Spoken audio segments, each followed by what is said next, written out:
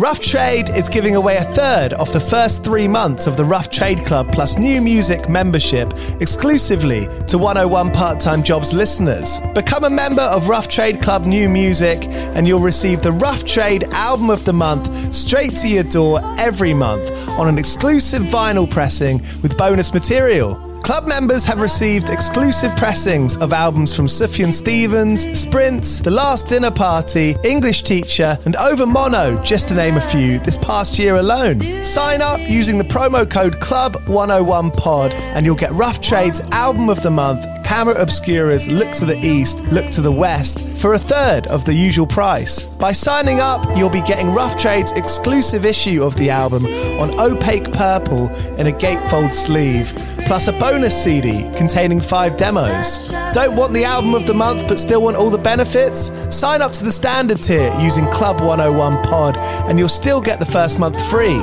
You'll also get free shipping on all orders, 10% off at the bar and on secondhand vinyl in store, and exclusive access to sold out Rough Trade events. So don't hang around. Head to roughtrade.com/club and sign up with the code CLUB101POD.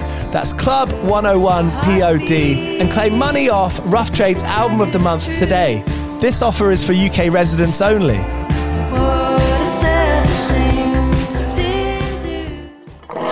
Do you play in bands? I did for the longest time. And I wish that I knew that DistroKid was a thing. I don't even think it existed back then. DistroKid makes music distribution fun and easy with unlimited uploads, and artists keep 100% of your royalties and earnings. 1 million plus artists rely on DistroKid to get their music on Spotify, Apple, YouTube, TikTok, Tidal, Instagram, and all the major streaming services. When you get DistroKid, you can see a DistroKid bank and withdraw your earnings. You get notified when you've earned royalties and you can withdraw via the app. And you can even check your streaming stats on Spotify and Apple. Get 30% off your first year on DistroKid by going to distrokid.com/VIP/101pod. 30% off for your first year. That's not bad. We know it's a tough world out there. Why don't you make it easier for yourself? And to get 30% off that free year as an artist, where you get 100% of your royalties and earnings, go to distrokid.com/VIP/101pod. All right, stay with me. I'll be right back after this.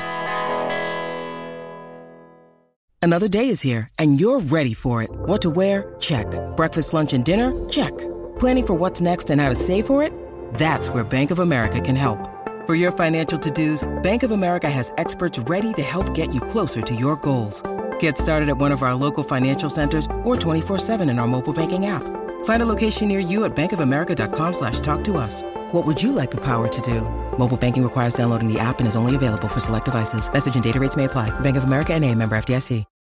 When you need mealtime inspiration, it's worth shopping Kroger, where you'll find over 30,000 mouth-watering choices that excite your inner foodie. And no matter what tasty choice you make, you'll enjoy our everyday low prices, plus extra ways to save, like digital coupons worth over $600 each week. You can also save up to $1 off per gallon at the pump with fuel points. More savings and more inspiring flavors make shopping Kroger worth it every time. Kroger, fresh for everyone. Fuel restrictions apply.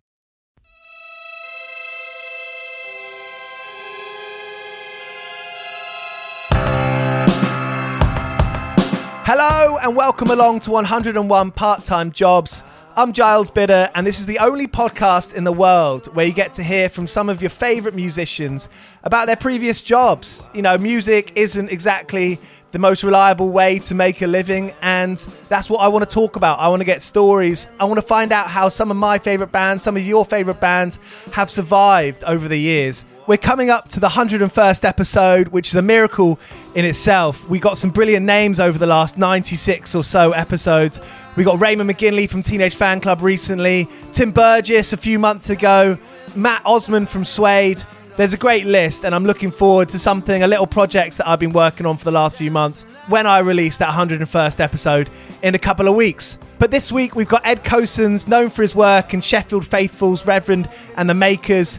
His solo album Fortune's Favour is coming out on April the 9th. Behind this is On the Run, the latest single taken from the album, and you can find this online now. Thank you for listening. Make sure you're subscribed and all that stuff. As always, I've got some brilliant guests coming onto the show in the next couple of weeks. East London's Signature Brew have been brewing music-inspired beers since 2011. They've made some amazing beers with Mastodon, Idols, Slaves, Sports Team. They've probably made one with your favourite band, and you can go onto their website, signaturebrew.co.uk, and get lagers they've made, non-alcoholic as well, delivered directly to your door. With the voucher code 101podcast, all capital letters, you can get 10% off your order. All right, here's Ed Cosens and 101 Part-Time Jobs. Go well. Cheers!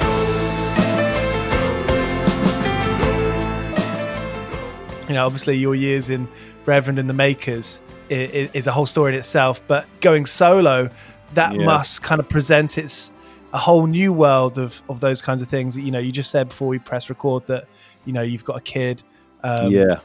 What's that transition like, you know, in the last few years going solo? Well, I mean, it's definitely an interesting thing. Obviously, with having sort of a family and kids now, and being in sort of rock and roll, or supposedly in the rock and roll game, it's obviously it can be difficult to kind of balance the two together, time wise and sort of, you know, emotionally as well. It can be quite difficult. So obviously, if you're having to go away or whatever, it can be really difficult. But I don't know. I mean, the solo thing, it hasn't really kicked in yet, if I'm honest. I mean, obviously, I went away for a couple of weeks, a couple of years ago almost now, to actually record the album. So, you know, that was a period of being away from that long ago. Yeah. It's been a fair old process. Obviously, with one thing and another, it's taken a minute to get to the actual release date, which obviously is coming up in a couple of months. But so yeah, you know, going away, and I think at that point our youngest was about 18 months. So, you know, obviously going away when he was quite small for a couple of weeks. But I mean, it wasn't a huge amount of time. But yeah, so but beyond that, I mean, I've not really solo wise, I've not really done a huge amount yet. So it's not been too bad, the transition thus far. But obviously, yes. And you're a full-time musician for tax purposes. Yes, yeah, that is my my job, so to speak. Although at the minute I feel a bit more like a full-time parent and sort of a proper like daddy daycare sort of world at the minute. It's because my wife works pretty much full-time at the minute and has done since sort of beginning of lockdown. So yeah, I've kind of had to pick up that sort of side of it really, and yeah, do that as my job, so to speak, even though it's unpaid, unfortunately. But you know, it's you've got to do it, haven't you? It'll pay dividends in the future, I'm sure. Maybe I'll go into teaching or something. Not. No, definitely not. I've read in a you know, some interviews how, you know, there is, you know, the confidence is maybe something that you've battled with in some regard. Yeah. And, you know, it makes me think as a fan, it's so interesting seeing someone like yourself and your years and experience still have that kind of niggling feeling. Yeah, I mean, obviously, I think as a creative person, whether it's music or art or you know, being an author and writing books or whatever format it is that you're doing, there's always an element of just uncertainty about what you're doing. Is it good enough? You know, will people react in the way you want them to? I don't think that ever goes away. Obviously, there's the other side of it. You know, going on stage and performing, and you kind of get used to that, and you know, the sort of the nerves, I suppose, that maybe I once had way in the early days of getting onto a big stage in front of a lot of people. That sort of goes away to a point, although there's still that kind of nervous anticipation, I think, but it's a different kind of nerves at that point. You know, you get so used to doing your job and so, I guess, good at it that, you know, you can deal with that a lot better. But certainly in terms of creating something like music, in my case, and putting it out there, you always have an air of uncertainty, especially for me as stepping out into a solo thing. Whereas obviously I've always had the band before, and within Reverend, it was always, I was kind of more of the music guy, and John the singer, he was always kind of the lyricist and put himself out there in that respect. Whereas I sort of sat behind a little bit doing the music, which was a lot easier. But now obviously I'm stepping forward and putting my sort of lyrics and stuff and things out into the wider world, which is a first for me. So I think that's where the kind of the confidence thing comes from. That it's been an interesting sort of journey to get to the point where I am confident in what I'm saying lyrically and confident enough to say it to other people, if you see what I mean. Yeah. Have you got some close people you can bounce ideas off? Yeah, I mean, obviously my wife's been really supportive, and I often sort of play things to her, and she can be quite sort of quite kind of real about it, shall we say, if she thinks that something sounds a bit rubbish or whatever. I've obviously got a sort of a network of people around me over the years that I trust. That, you know, when you play things to, and you kind of know when you play something to someone, their immediate reaction is often the right reaction. So even if they could sort of sit there for a minute and go, "Oh no, yeah, it was really good," that if the fact that they've kind of gone, "Oh," and they've ummed and ahed, you know that maybe something's not quite right. So it's quite telling, I think, in those circumstances. But yeah, it's it's important to be able to bounce ideas off people and almost get a little bit of sort of pre-validation before you do put yourself out into the wider world. Absolutely. I can totally see that. And, you know, the whole premise of this podcast is about the kind of the jobs you had, you know, in the beginnings of Reverend or even before that. Are there any that stand out that, you know, maybe you weren't getting that validation for playing music? Well, I mean, obviously I sort of, getting into being a professional musician, shall we say, from when Reverend the Makers kind of kicked off, and that became an actual job, so to speak. Before then, I guess it was that eternal kind of, I was at school, I was always in bands at school, and, you know, had a couple of sort of part-time sort of jobs through school, little bits of kind of bar work, and then moving forward, I went to university and sort of carried on a similar theme, just getting bits of bar work and stuff like that to sort of see me through and to allow myself to keep kind of doing the music thing, even though at that point it was on a sort of an amateur level. And then so I just sort of flitted from bar to bar, really, pub to pub, and had a really nice period of time working at a bar in Sheffield called the Boardwalk, which was quite famous. It was a gig venue, about 400 capacity, I think. So it was a decent size, and sadly, it's closed down now. And it was kind of, there isn't that sort of size venue in Sheffield anymore, which is really sad. Neither in London too. I mean, you've got the 100 Club, Heavenly Social, a bit smaller. Yeah, I think those size of venues they obviously struggle to keep ahead, especially at the moment. It's a bit sad, isn't it? Because what happens if you're not a huge band, but you're on the up, you know? Exactly, yeah. So you've got the real sort of small kind of, as we call them, toilet venues that are like, 100 people crammed into a sweaty sort of cellar.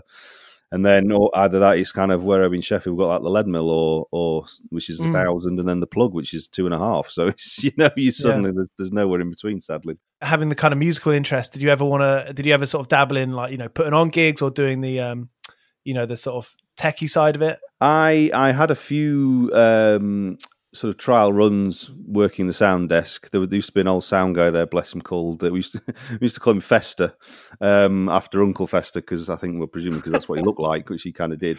He was a proper like salt of the earth kind of guy, really kind of old school character. And I think in reality, I think he was actually a little bit deaf as well, which didn't help. But he was always there, and he was great, bless him. I loved Fester. So I kind of shadowed him a few times, thinking, oh, maybe I could get from out behind the bar and actually do something with the music and sort of doing the sound. But that side of it never really sparked an interest in me. It was always kind of obviously being on the stage that was where I kind of wanted to be at that point. And we used to kind of, there was obviously us at the time. This was before Reverend. There was me and John were in a different band, and there was, people like Milburn were actually around at that point. They were kind of knocking around. Then obviously the early days of the Arctic Monkeys, we used to sort of do gigs all together kind of thing on the same bill and do that. So we used to kind of do bits and bobs like that. But yeah, it was a really interesting time to work there. And actually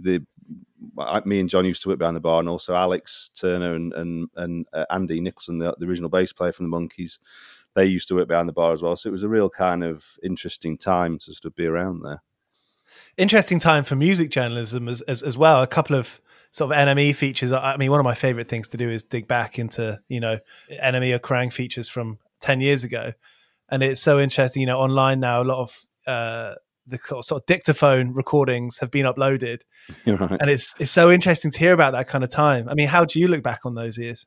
With real fondness, I suppose. Really, it was a really exciting time to be involved in music and in bands, and obviously with the way that things went for sort of Arctic Monkeys at the time, that in itself was exciting. That you kind of your mates, your pals, were suddenly in this enormous band, and I don't know. It's difficult looking back. Obviously, we were all quite young at the time as well, so you kind of look back, and I guess you kind of have the rose tinted spectacles on a little bit, don't you? And think, oh yeah, that was amazing. I mean, in truth, it was probably quite difficult at times, and there were some difficult moments, but.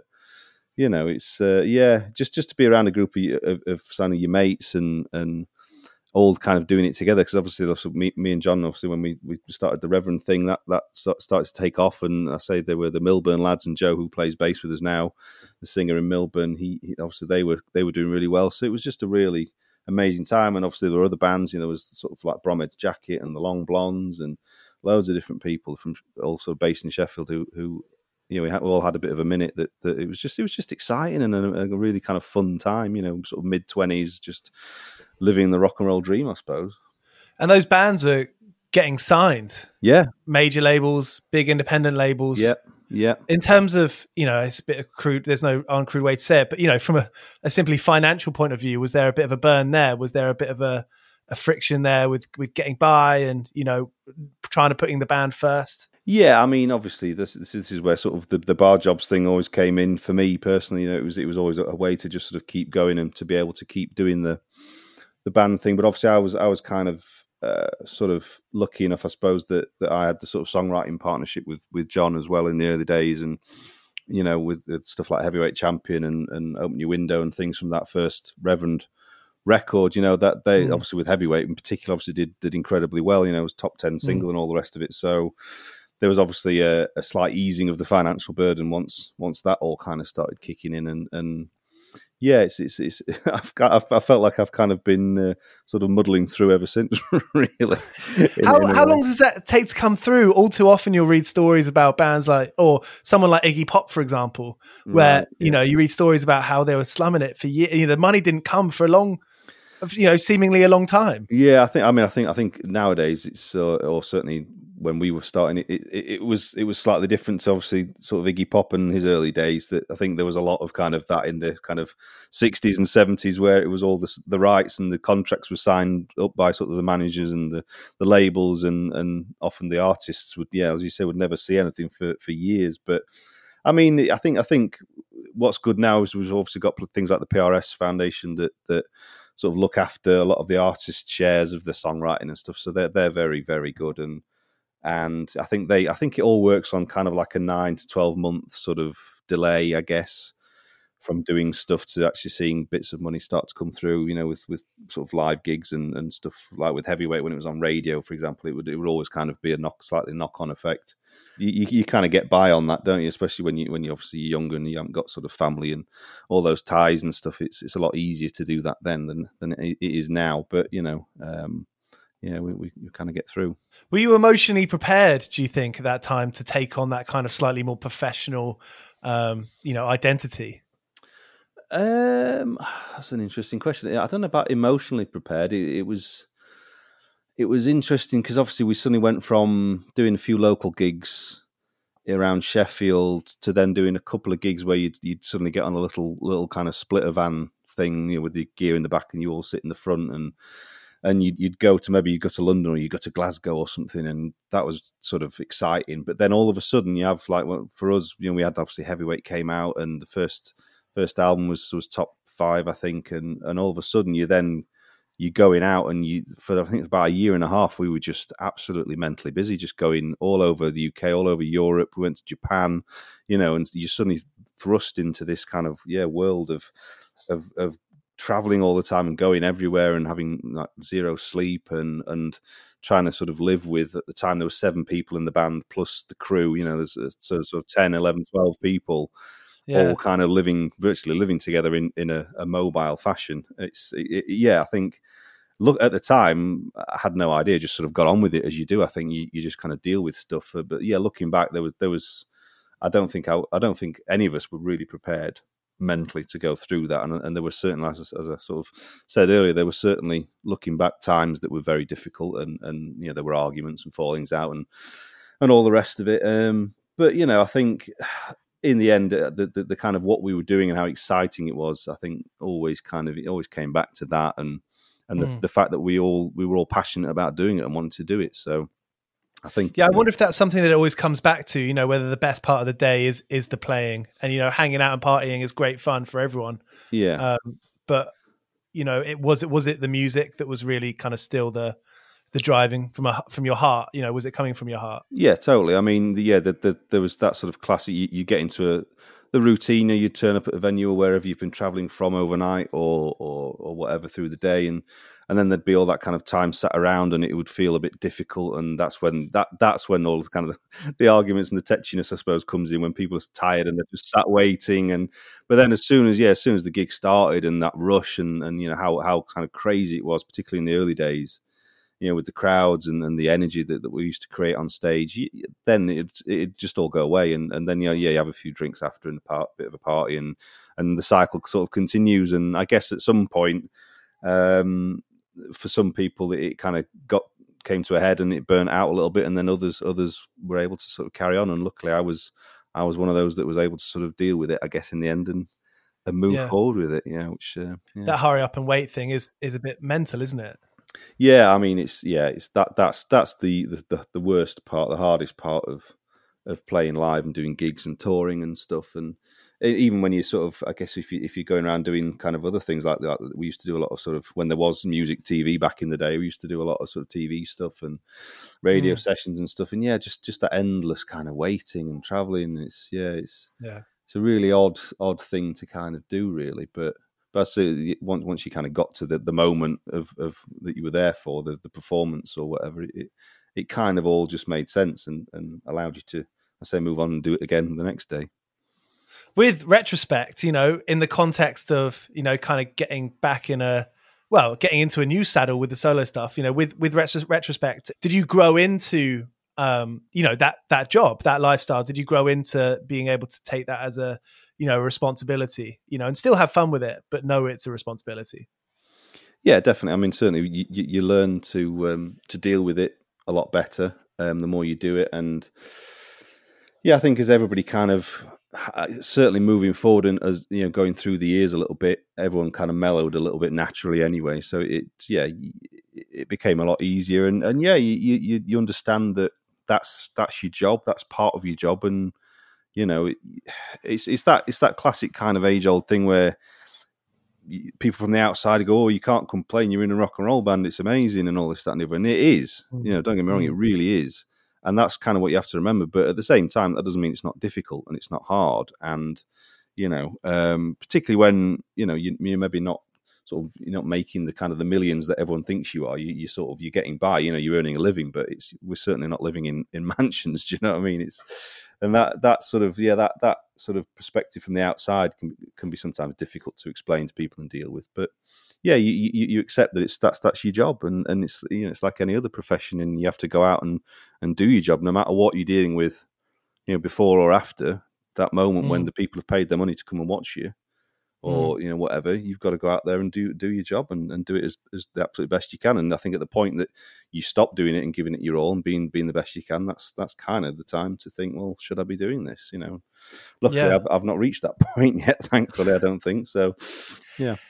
And with the conversation yesterday in the Department of Sport and Culture and streaming platforms, I suppose. It doesn't feel like it's going anywhere. It doesn't feel like anything was actually resolved yesterday. No. But, did you pay attention to that at all? I kept seeing little bits of people arguing about it. And I thought, what, I can't deal with this just at the minute. But I'm obviously aware it's a kind of an ongoing debate, shall we say, at the minute. And I feel like, you must have lived through that kind of paradigm shift of that industry changing, that part of the industry. Yeah, totally. Where was your viewpoint in all of that? Well, I mean, obviously, I think we kind of, the Reverend thing started, I guess, right at the end of what you'd probably think of more of the old school way of things happening. The singles chart was still kind of made sense, if you know what I mean. It doesn't to me anyway. Maybe that's just because I'm a bit older now and don't really know much of what's going on in the actual singles chart, but it doesn't seem to make any sense anymore in terms of there's bands or there's artists and there's an anticipation to them releasing a single like they used to be in the old days, and then that would lead on to releasing an album, which it doesn't seem to really do anymore. All that kind of stuff's kind of finished, and it's just like people just seem to just put track after track after track out on these streaming platforms, and yeah, I think the we kind of came in right at the end of that, the old school kind of way, and then obviously there was already the shift to sort of downloading music and iTunes and all that had already begun, but it was still very much a kind of a physical sales market. And then the shift to the Spotify thing. I mean, I guess in a way it's inevitable the way the world is and technology is now, with the kind of that instant nature of everything, and everything's just accessible everywhere all the time, isn't it? So I think it was always inevitable that it was something like that was gonna happen. But I think what's difficult is that it's I guess it's difficult because it's sort of run by a group of people or a set of people that don't really have any kind of relation to the artists on the ground level, if you see what I mean. Absolutely. And obviously there's a group of people right at the upper echelons of streaming that get hundreds of millions of streams, and that's kind of all right. But there's 1,000, 100,000 times more people at the other end who get nothing realistic in relative terms. And I think that's the problem, that it's still so the streaming thing. You're supposed to be able to put your music online, and it was supposed to sort of equalize everything, that anybody could have a hit and doing whatever if it was good enough, or if enough people kind of cottoned onto it. But it still feels very much weighted to a small group of people against the masses, if you see what I mean. Absolutely. So I think that's the thing, that there needs to be some kind of equalization on, really, and there needs to be some thought put into that. Whether it'll happen or not, I don't know. I mean, I hope it will, for the sake of music moving forward.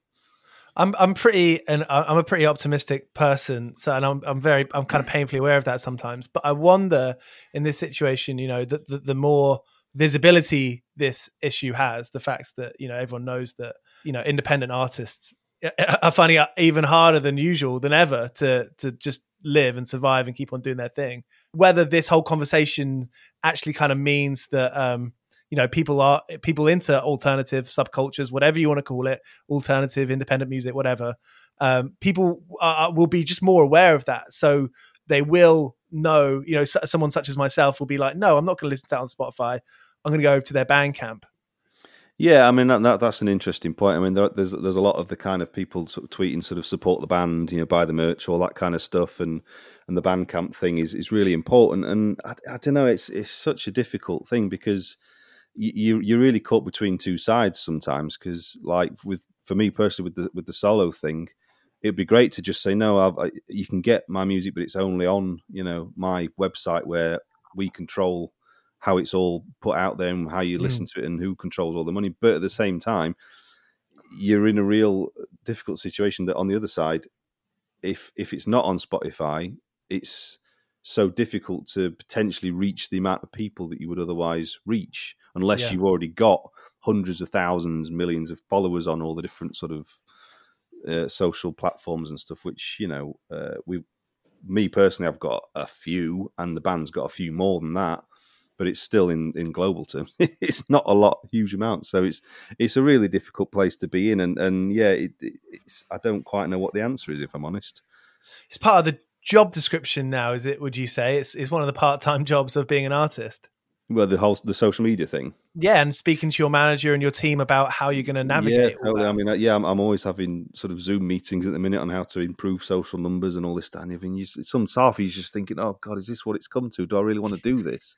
Yeah, and that's difficult. But then on the other hand, you've kind of just got, like we were saying earlier, you've kind of just got to accept that that's kind of part of the job now. And if I want to keep doing this as a job, that unfortunately that's kind of a side that you have to deal with. Because it's not going to go away. It's not going to change. It's not, people aren't suddenly going to go and realize, oh no, this is really bad, isn't it, or whatever, and it all just disappear, because that isn't going to happen. So have you found yourself developing your own personal opinions, which may differ from your manager or your teams, or anything like that? I mean, I think of course, there's always differences of opinions on stuff like that, but I guess again, you've got two sides. You've obviously got the artistic side, which think power to the people and all that. Let's do it our own way. Let's do all that, and then you suddenly get into a thing like, I'm going to do this. I'm going to sort of put it out myself and this, that, and the other. And then you talk to your manager and they make a sort of a reasoned argument from their side and their point of view. And then you all of a sudden think, oh yeah, actually, right, maybe, okay, yeah, maybe we should just increase our Instagram numbers a little bit just to try and get a bit more traction in that one. It's just like, oh God, and then you sort of hear yourself talking about it again. But as I say, I haven't got the answer certainly, and I don't really know what's going to come. But I think there's like you're saying, that the people talking about it and the conversation has to be a good thing, because it's not equal at the minute. It's not fair to the vast majority of artists. So yeah, the more people do talk about it, hopefully something will change, and hopefully it won't be too long. I feel like someone's going to come up with a good idea at some point. Well, inevitably there will. There'll be something, or the next thing will take over, and it'll all become an irrelevance. Do you know what I mean? It'll just that's probably what will happen. Probably more likely, yeah. I read a lot about new artists getting publishing deals, maybe more often than they would be getting record label deals. It's publishing. I mean, it's such a massive. It's a bit of a dark art, isn't it? Publishing. Yeah, it's a difficult one, particularly at the minute. I guess there's so many kind of avenues of songwriting nowadays, and there's often you find a lot of things that you don't realize are sort of written by teams of people, and there's this sort of whole world of professional songwriting. But I guess that kind of harks back to the old days, Tim Panelli and all that. There was professional teams of songwriters. So I guess in that respect, nothing's hugely changed, but. Yeah, the whole publishing thing. I don't know. It's an interesting thing, and I don't know really. Have you written with other people? Bits and bobs. Yeah, we over the last sort of few years, our sort of management has got us in sort of writing with other people, and I've just done a songwriting camp just recently that was cool. It's really interesting, sort of working in that world, and it's something that's a little bit alien to me still. Because obviously I'm particularly in that world, the sort of all these things are geared more towards, I guess, pop music and all that kind of stuff, whereas I'm very much still in the sort of indie camp, but it's certainly an interesting thing, and I think done if you get sort of mixed with the right sort of people and do it in the right way, I think you can come out with some really interesting results, particularly if there's people like myself who maybe come from an indie background and then working maybe with a producer or a melody writer that's more from the pop world. It can be quite interesting. So yeah, I don't know. It's something that I keep being told I need to do more of. But it's difficult. Yeah. I mean, I wonder if there are moments, sort of lovely moments that do spark your imagination, that don't feel so arbitrary and banal as other moments. Yeah, definitely. And as I say, I think that comes back to sort of the mix of the people you work with. Sometimes you sort of with people that, for whatever reason, I guess with any kind of artistic endeavor, if something doesn't click, then it doesn't click or whatever. And I guess no matter how long you sit there, you're never really going to write or come up with something that kind of floats your boat, so to speak. But then, as you say, when there was a couple of times in this last sort of week I was doing stuff that the mix of people was really good, and we came out with something that actually, it might not have been my kind of first choice of thing to do, but it came out really well in the end, and I was sort of really pleased with it. And brilliant.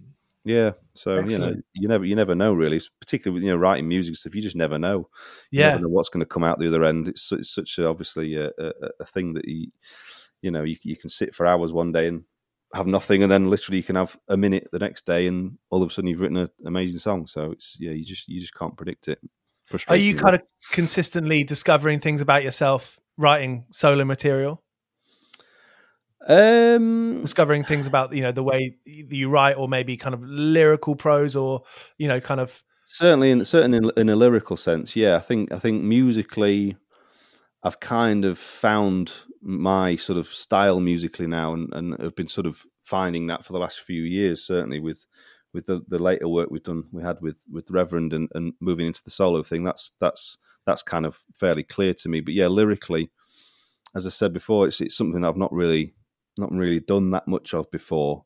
Because obviously I've been working with John, who was a great lyricist, so there's never been a real need for me to have to worry about lyrics. But it's, I mean, being able to look back and draw from all those experiences that we've talked about from over the years of, of the kind of the joys and the frustrations of working in the music industry and doing what we've done, and obviously the difficulties that can pose with relationships and both friendship and with sort of with love and everything as well. It's but that's kind of been the really interesting process, I think, for me, lyrically, working all that stuff out and figuring a way of expressing myself that I feel comfortable with and confident that other people will react to as well.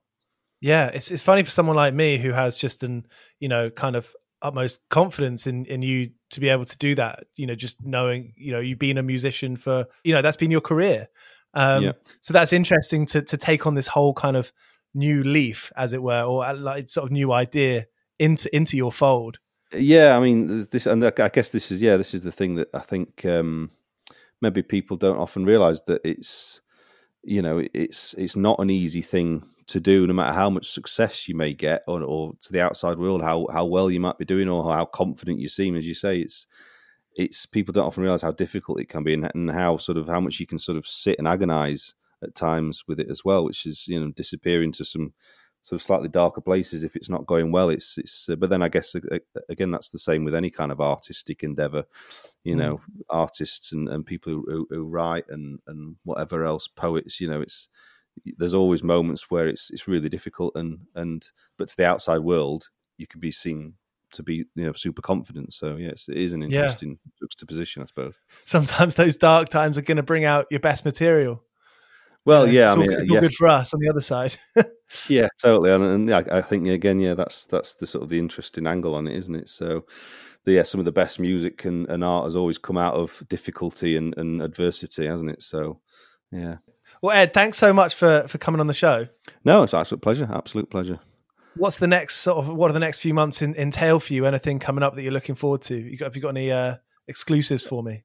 Well, obviously the release of the album finally after we said sort of a good two odd years in the making at least, and then obviously the time development before that. So that's going to be a huge moment for it to actually be released. And there's going to be, I mean, what we've released, I think 3 tracks already off the album. So now we're gonna look to maybe 1 or 2 more before the actual album drops. So that'll be really exciting. And I think the main thing is just to try and get out and actually play some music live.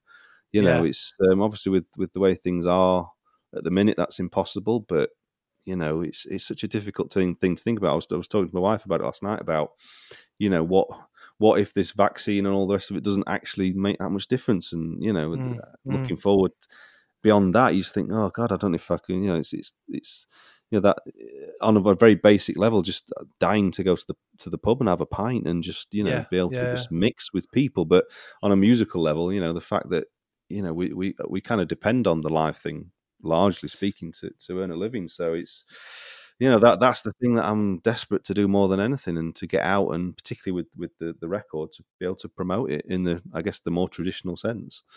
So that's what I'm looking forward to most. When it'll happen, I don't know.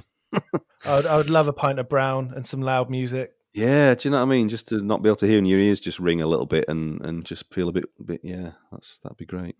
On the couple of years preparing for this record, I mean, have things changed over the years that you maybe didn't expect? I mean, I'm just thinking like that period of time developing a record must be positive, mostly largely positive, to be able to have the time to look at it a bit more objectively, give yourself a break from it for a few weeks.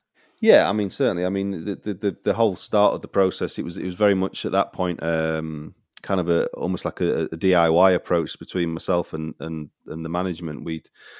I sort of had a batch of songs and I really liked, and they really liked as well. So we were like, let's just sort of record it, get in a studio and see what happens, really, which was an interesting sort of way of doing it. And I think this is why it's taken a little bit longer, because obviously once the sort of the label Distiller got involved, that obviously they wanted to come in and sort of and put their sort of spin on it, and and do what they do. So yeah, it's been an interesting process. There's been lots of times to sort of sit back and reevaluate what's happening. Yeah. And obviously at the beginning of the process, there was obviously the plan to record the album, release it, tour it, go and try and support different people and do all that. And that's obviously all fallen by the wayside because of everything that's happened in the last 12 months. So yeah, it's been a constantly evolving thing. But I just hope that now we can finally start to properly move forward with it, depending what happens in the future with the virus and everything. But yeah. Well, I'm so looking forward to the record, and it's been a total pleasure, hearing about those stories from over the years. I mean, it comes up all the time, the glory days are now. And I think that's an important, Yeah, absolutely. Absolutely. It excites me all the time. Sometimes I think my best years were behind me, but no, No, well, I think once you start thinking that, as I said before, if you start thinking, the best years have gone, and you maybe not putting your all into it anymore, that's the time to stop. But yeah, I think as long as you think, I can always do something better, then you crack on and go for it. And that's where you're at. I think so, yeah. I hope so. Anyway, that's kind of. I don't feel like I'm done, certainly in that respect. So there we go. Ed Cosens here on 101 Part-Time Jobs. If you haven't subscribed by now, you should go ahead and do that. Don't forget to buy his album Fortune's Favour, out the 9th of April. And that, I believe, is everything for this week. Here's Cock Sparrow. I've been working all day for me mate on the side, running around like a blue-ass fly. I've been working all day for me mate. Every bleeding minute I've been on the go, up and down the ladder like a fiddler's elbow. I've been working all day for me mate. This is a Mighty Moon Media podcast.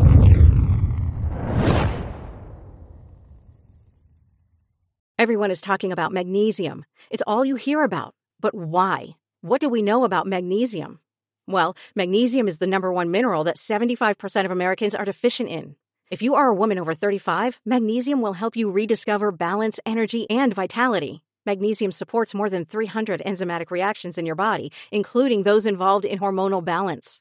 From functional medicine doctors to mental well-being and female hormone experts, we all know that magnesium is the one mineral to improve all aspects of well-being and health. But which one?